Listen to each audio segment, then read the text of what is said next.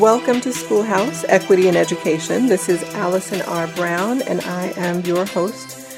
On this episode of Schoolhouse, why don't we talk about police in our schools? It's a topic that we have definitely covered before on Schoolhouse, and today we will talk even more about police in schools, the mechanics of it, what police do when they're in schools, why they're there, how that came to be, and what they actually should do when they're in schools.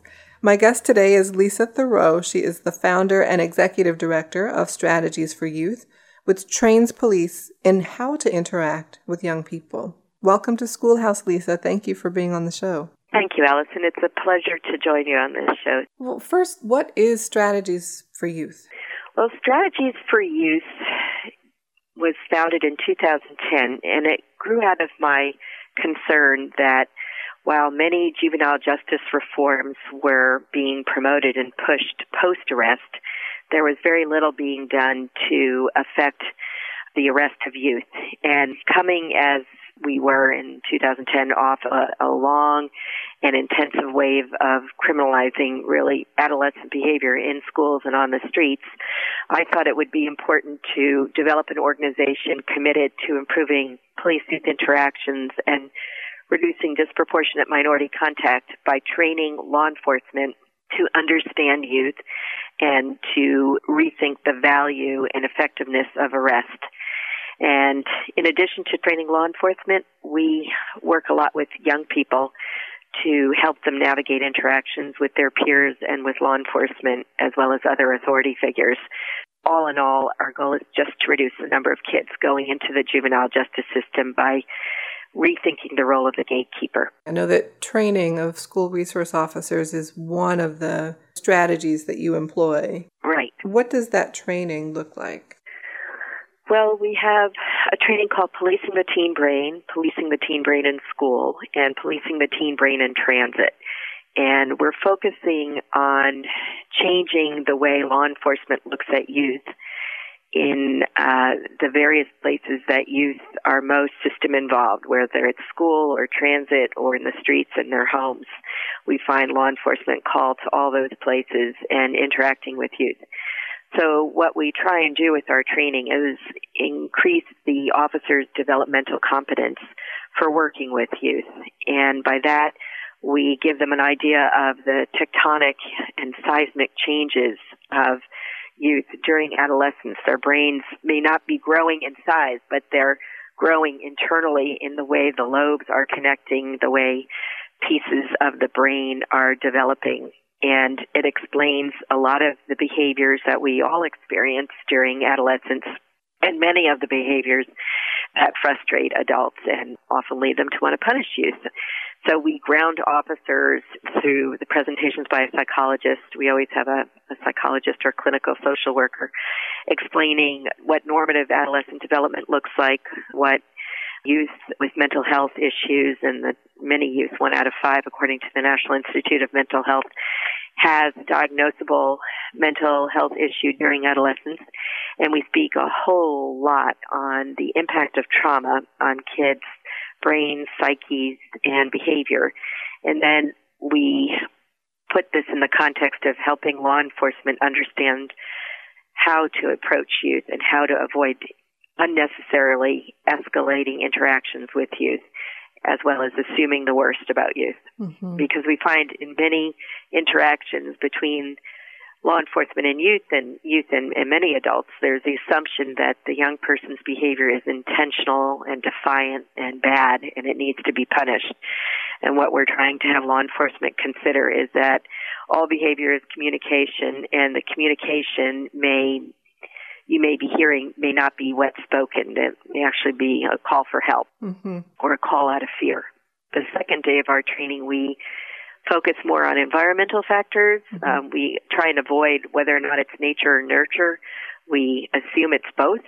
And so after we have a psychologist present on the first day of training, on the second day, we have SFY, Strategies for Youth staff, or local law enforcement trainees present to their peers about demographic factors, cultural messages youth are receiving regarding police and authority.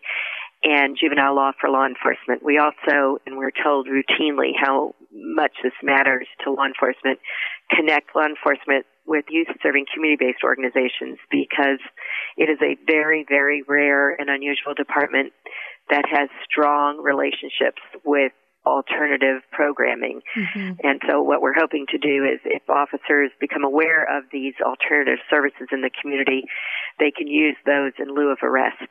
Mm-hmm. And we end every training with skits involving youth, in which youth will respond to officers' behavior and explain why they view an officer a certain way, and just typically dovetails perfectly with what the psychologist has explained are the reasons young people act the way they do.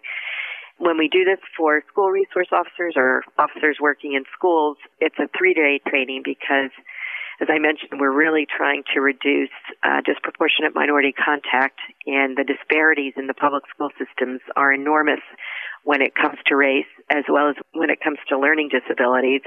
And even those two factors, race and learning disabilities, are entwined.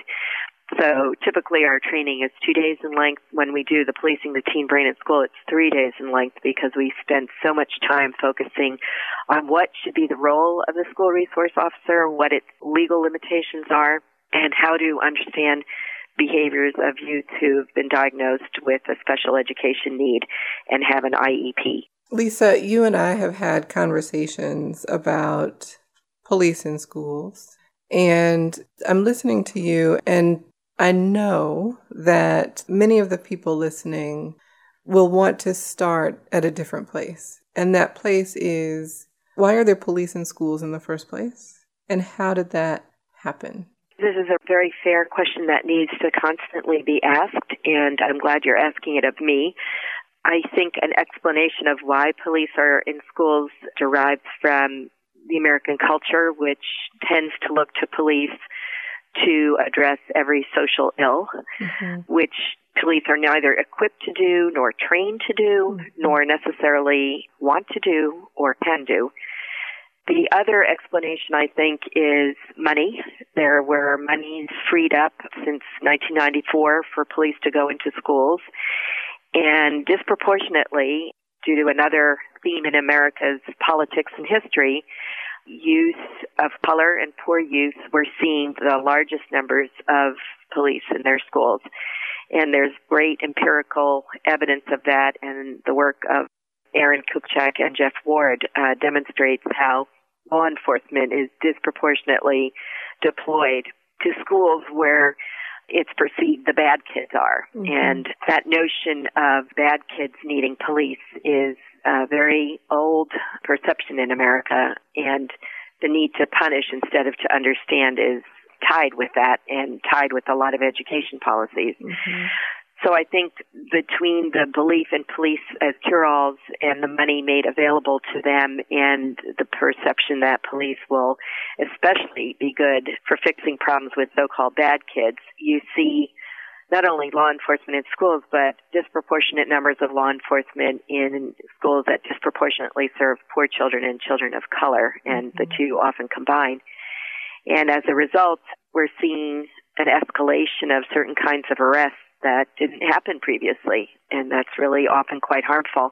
So I'm thinking of course, Michael Brown and Trayvon Martin and Tamir Rice, Rekia Boyd, all young people of color, Black people who were killed by police. And then in schools, very, very harsh treatment in many cases of young people, particularly young people of color, by police.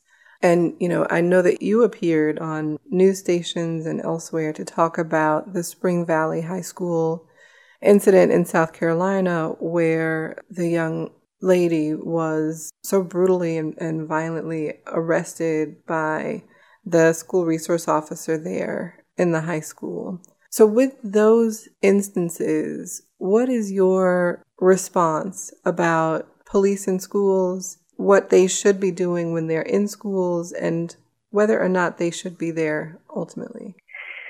My view of the situation is that police are there under the pretense of protecting kids inside the school.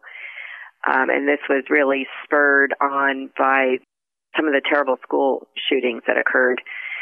But the fact is, if that was the case, police would be facing outward and they would be trying to keep people outside of the schools from coming in and causing harm.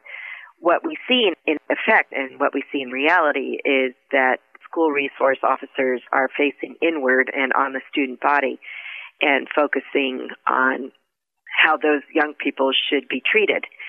And basically, school boards and police departments have, until recently, given them a carte blanche. There's no set of standards issued by the states or the federal government saying that these officers should be selected for certain capacities or qualities. There are often no law enforcement agency standards about how officers should behave in a school. There are no federal or state standards in most states. There are no state standards, as our study showed, about how officers should view their role and behave in it. When you have local law enforcement agencies and school districts developing memorandums of understanding, they are so vague and at a 30,000-foot level that they really provide officers and school officials no guidance about how that relationship should work. And then you see incredible variation across law enforcement and school leadership about how the relationship should and shouldn't work to the detriment of everybody. So if you wanted things to go worse, I'm not sure that you could have planned it better than what was done here, because what happened was that law enforcement could be used to support the agenda of school officials who wanted to get rid of certain kids, and law enforcement could be used to advance its own agenda with school officials not knowing how to stop them. And then those would be the two ends of the continuum, and you'd see everything in between occurring too. And the absence of clarity of the role and, frankly, the purpose of school resource officers and law enforcement in public schools, in conjunction with the absence of guidance, standards, clarity of purpose, has made this a big mess. And so in the last 3 or 4 years, you've seen large organizations like the International Association of Chiefs of Police and the Police Foundation urging law enforcement to remember that kids are in school to complete school, not to be systematically pulled out of it. But that's really after the barn door has been opened and the kids have fled. I also think that while it's been problematic to watch how school resource officers have behaved and some of their brutish, destructive behaviors, I've also encountered a whole lot of school resource officers who are aghast at what school administrators ask them to do and have pushed back strongly and often desperately, saying, no, that we are not arresting kids for this. That's not even a crime. Don't make us take over your authority. You completely undermine your authority with young people when you do that. And so we see quite a few law enforcement officers saying, no, I will not arrest a young person for that, and even questioning some of the biases of educators. And we saw this most dramatically in a city we were working in, where after our training of school resource officers, we saw a 55% decline in school-based arrests. And the officers spoke to their law enforcement agency leadership and said, we don't want to go back into the schools until the administrators understand what they can and can't use us for, because we have to argue it with them all the time. Right. This was really dramatic. I had never heard of this kind of pushback. And over the summer, we were asked to go train administrators, but very few were notified and even fewer showed up. So what's key here is the importance of viewing this as two agencies, schools and law enforcement, working together, sometimes in cahoots and sometimes in opposition. And the people who do not come out well for it are the youth, and parents are really almost like watching a tennis game. It's hard to tell who's where and in what court. And you add to that the incredible complexity often within a district. In Massachusetts, we worked with a district where 10 of the 11 schools never called the police. One school principal called that police department constantly. And the district wasn't addressing that, which makes the case for the importance of data collection, which is also all over the map when it comes to police-youth interactions in schools. Mm-hmm. So it's a very complex set of relationships with no oversight, no mechanisms often to regulate the behavior of any of the adults, and the youth are often paying the price. So talk about your recent report, and it's called Where is the State? Creating and Implementing State Standards for Law Enforcement Interactions with Youth. And this is a state-by-state survey of standards in how law enforcement in schools should govern themselves and should work collaboratively with school districts. And very striking finding that state government in all but 5 states play absolutely no role in setting standards, right? Well, thank you for inviting me to speak about this, because this should be front page news, but it's not. In a time after Trayvon Martin, Tamir Rice, and Mike Brown, and especially the latter two because their cases involve police, it is nothing short of shocking and disturbing that state departments of public safety or their equivalent haven't gotten into the business of telling our highly decentralized law enforcement system that certain state standards must be adhered to ensure that the constitutional rights of children and youth are protected, and that certain methods of implementing constitutional approaches to policing youth are adhered to constantly, no ifs, ands, or buts. And the failure of states to do this suggests to me that there's no political will for this. And so we're going to see problems crop up again and again. Now, it's important to put this in a little bit of broader context. Unlike European countries, the United States has a decentralized law enforcement system. Yeah. So at the biggest level, you have counties, usually with sheriffs, especially in the Midwest and West. That's not so true in the Northeast and the South. It's true, too, that you have sheriffs having a lot of role in unincorporated communities, and then police and municipalities being linked at the incorporated or municipal level. So there are over 18,000 law enforcement agencies in the United States, and it's nothing short of amazing that we are seeing so little coherence among them. When a law enforcement department develops its standards, it can look to the International Association of Chiefs of Police or the Commission on Accreditation of Law Enforcement Agencies, or its state's police officer standards and commissions organization, the police officer standards and training commissions, and look for policies that will guide law enforcement officers and law enforcement agencies' treatment of youth. The only problem is the IACP, the International Association of Chiefs of Police, has very good standards. Unfortunately, they haven't been updated to reflect decisions by the U.S. Supreme Court since 2005 about police-youth interactions. The IACP standards are specifically youth-police interactions. Right. They have thousands of standards, but they have issued some just on that point. And then the Commission on Accreditation of Law Enforcement Agencies also has excellent standards in most aspects. It has nothing on how police should behave in schools.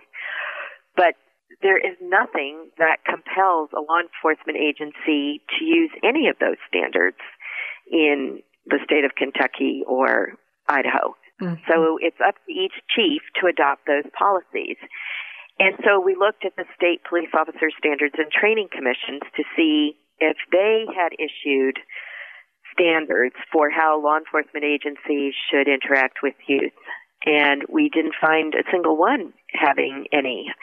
And that's disturbing, too. The closest we got was to California, which had 2 very limited recommendations for law enforcement agencies.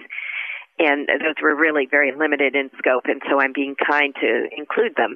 But you see silence and a real state deference to the decentralized law enforcement agency leadership, which frankly makes no sense. It would be much better for local law enforcement agencies to have the state drawing lines in the sand about behavior and compelling all law enforcement agencies in the state to behave similarly. It really increases the standard of policing and puts a floor at a minimum and gives the public a reasonable expectation of what will occur or should occur from county to county. You don't have that anywhere in the United States right now, and that is just a shock. We're hardly 21st century policing if we can't even agree on basic standards for policing. And people will say, well, what about the court decisions? Well, here's the problem with the court decisions. We worked with the firm of Kirkland and Ellis in New York City and looked at all the federal district court decisions regarding the use of unreasonable and excessive force. And within federal circuits and across circuits, the identical behavior by a youth and a police officer can lead to unbelievably different outcomes. So we're really not finding a source of stability or consistency, which we know is key for police-youth interactions within states, across states, within jurisdictions, and across jurisdictions. And our report points to how harmful that is for building legitimacy, for making interactions with law enforcement predictable, and we saw this even in the school context.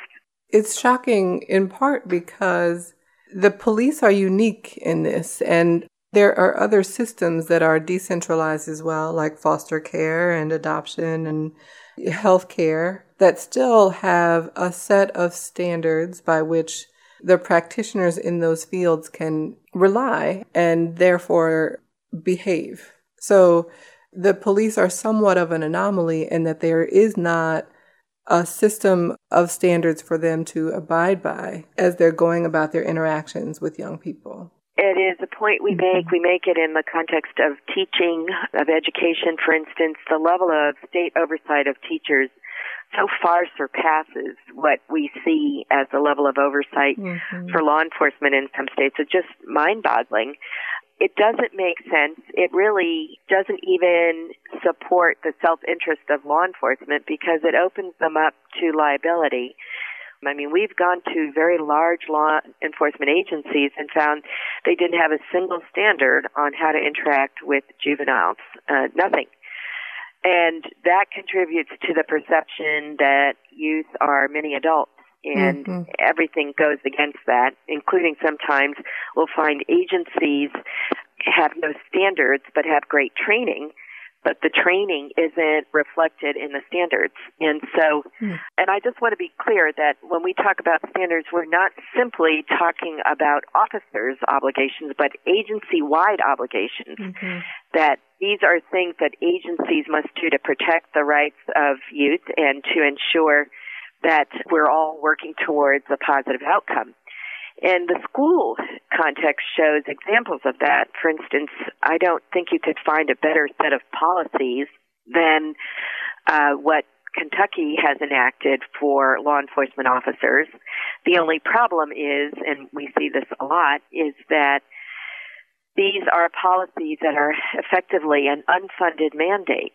So while the policies are wonderful, it's up to each individual agency and school district to fund the training of officers, to fund the implementation and oversight of these officers.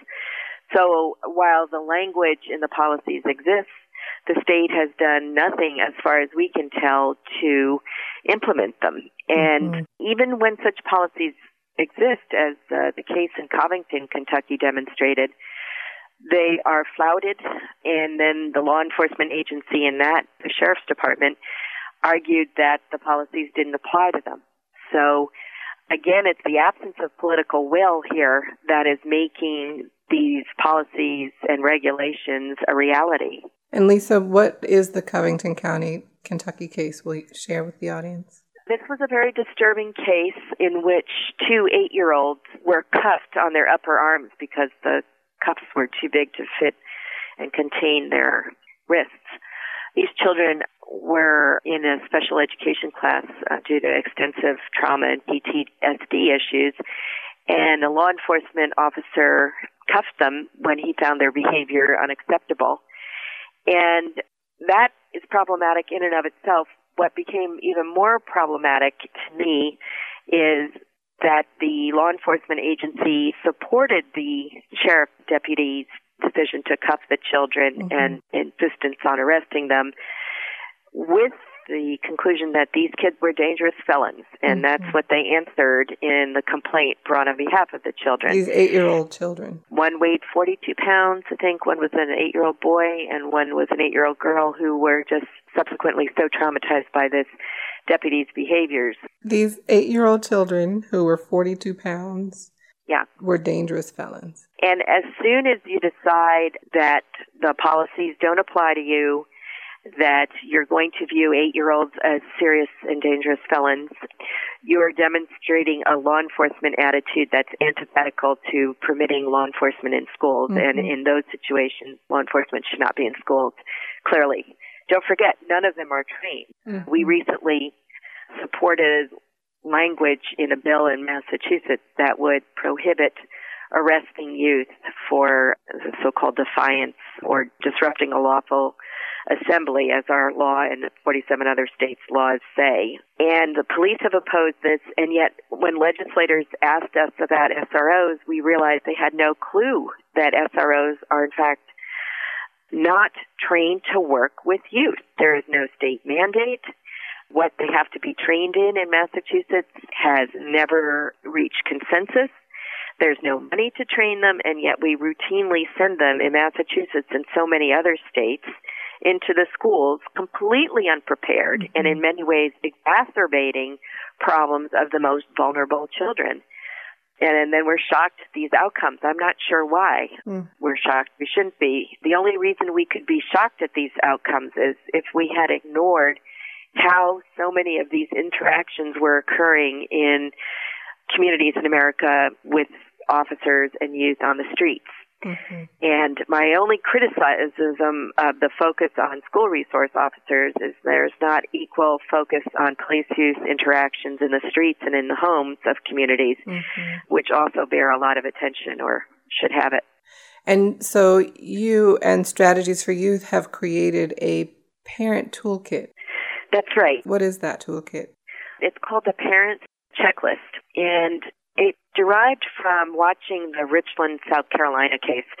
We had been speaking for a year before that incident with juvenile defenders, community advocates, and others who were very disturbed at the way children were being treated in the public schools there.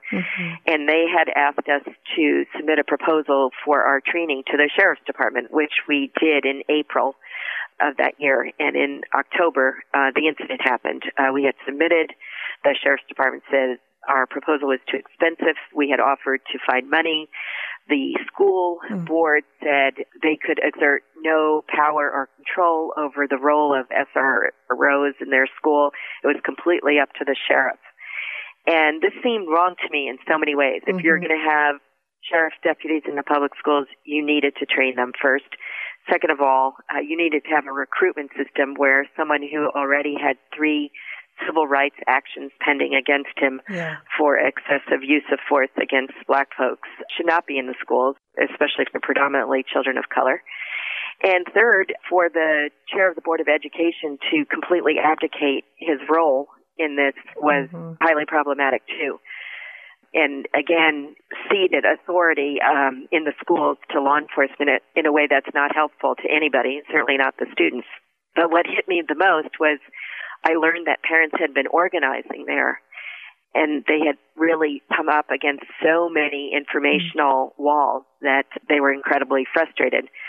So I thought it would be really helpful for them to know what the information they needed to have would be, and that other parents in similar situations needed to know and ought to have kind of like a guide to understanding what information will help them challenge school and police conduct that harms their children.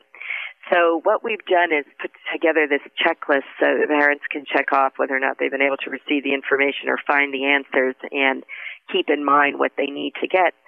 so that you're going to know whether or not the SRO in your school understands that your child's on an IEP. Mm-hmm. And the IEP says that when your child is triggered by certain events, the best response is A, not Z. Who is paying for the school resource officers? Many folks don't know that. Who can you call if you want to appeal an officer's interaction? Many folks don't know that. Do you, as a parent, have the right to come to school and be notified immediately before an officer questions your child? And it's very hard to put together one set of answers to this because the states vary so much, and even within states we see huge variations. So instead, we thought this was a huge step towards equipping parents to question the policies and make sure schools had them, and to question law enforcement agencies. And in fact, after we sent out the parent checklist, one officer wrote to me, "Thank you so much for sending this. I realize I have a lot of education to do."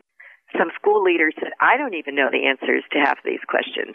Mm-hmm. How could we have systems working together where parents and children, who are the consumers of the system, don't know and can't predict what would happen to their children in these systems?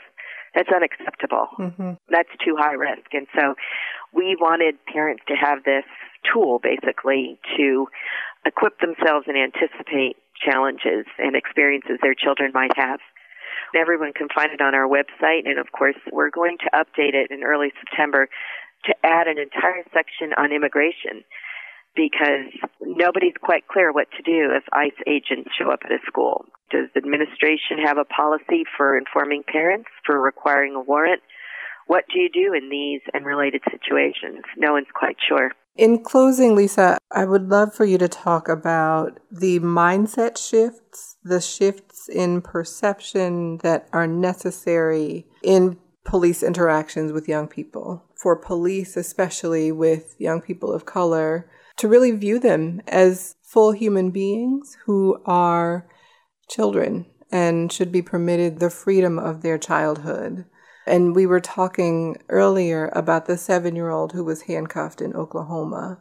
We'll talk about that case and what that means for training that should be inclusive of that mindset shift.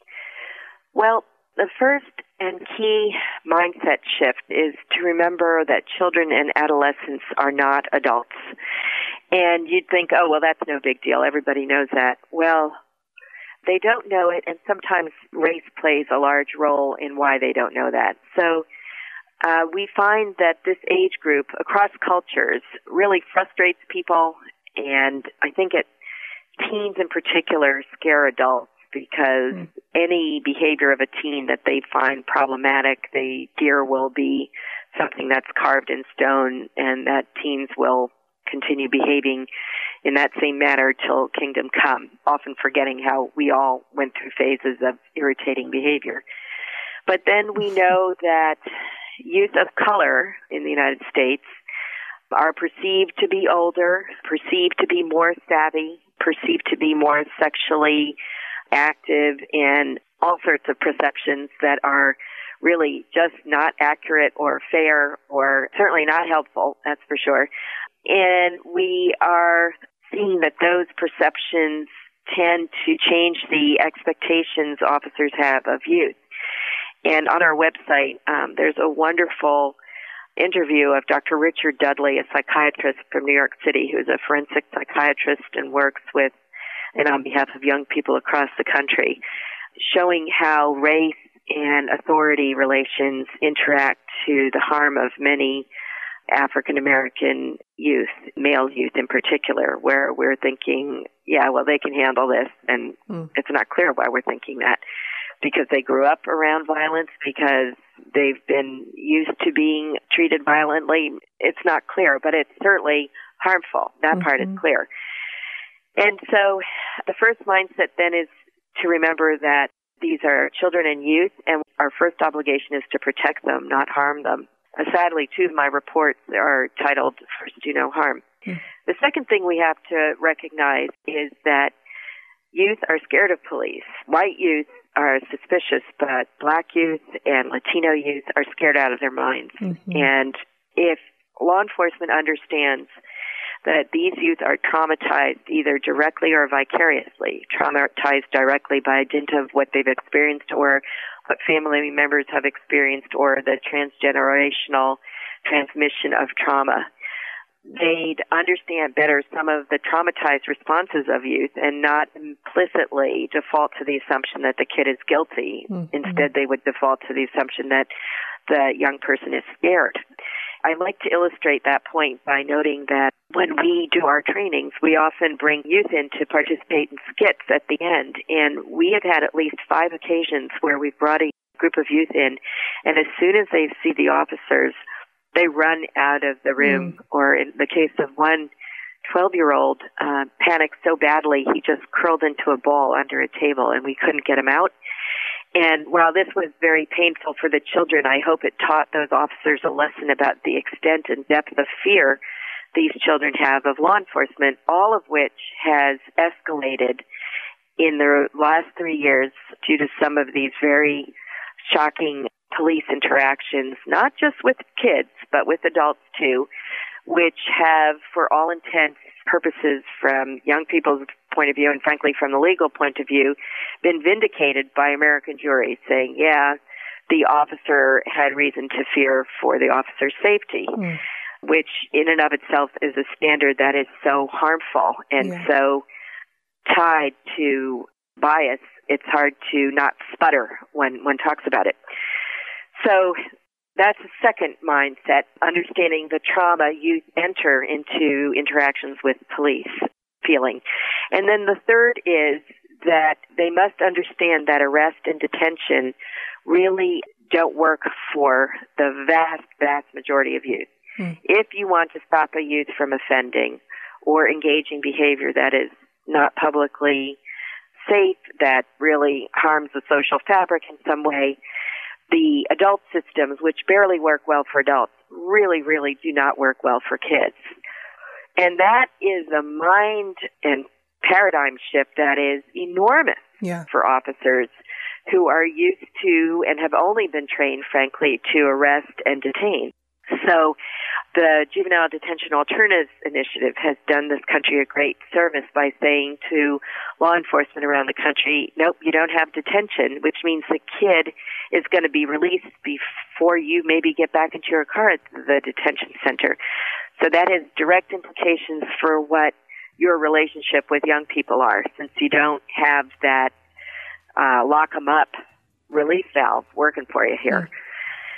And these are key questions that need to be discussed, but we find too often most law enforcement agencies do not view talking about youth or dealing with youth as a priority. In fact, we find typically that youth are viewed as a priority only when they're perceived as a problem. And it's the rare department that says youth are our priority. That way we can eschew problems. And we've seen this in a couple of law enforcement leaders, and they've seen and reaped the benefits of that. I'm thinking of the late James Waters, the assistant chief in Indianapolis, or Bill Dean in Virginia Beach, or Robert Haas in Cambridge Police Department in Massachusetts, or Kevin Bethel in Philadelphia, who just understand that if we don't tend to youth now and if we punish them, we'll regret it later. It's very, very short-sighted. Lisa Thurow, thank you so much for educating us today, for being a guest on Schoolhouse. And if people want to find more information about you and strategies for youth, what's the best way for them to do that? Well, you're welcome to look at our website, which is www.strategiesforyouth.org, all spelled out. We hope you'll use all the resources on our website, and if you can think of ways to improve on them, we also hope you'll call us, so we can make sure we're answering the needs parents, community organizers, students, and people who care have to making sure young people in America are safe. Thank you, Lisa. Thank you. Remember that you can follow me at Allison R. Brown on Twitter and find the Communities for Just Schools Fund at cjsfund.org. Thanks to all of you for listening. Have a wonderful week.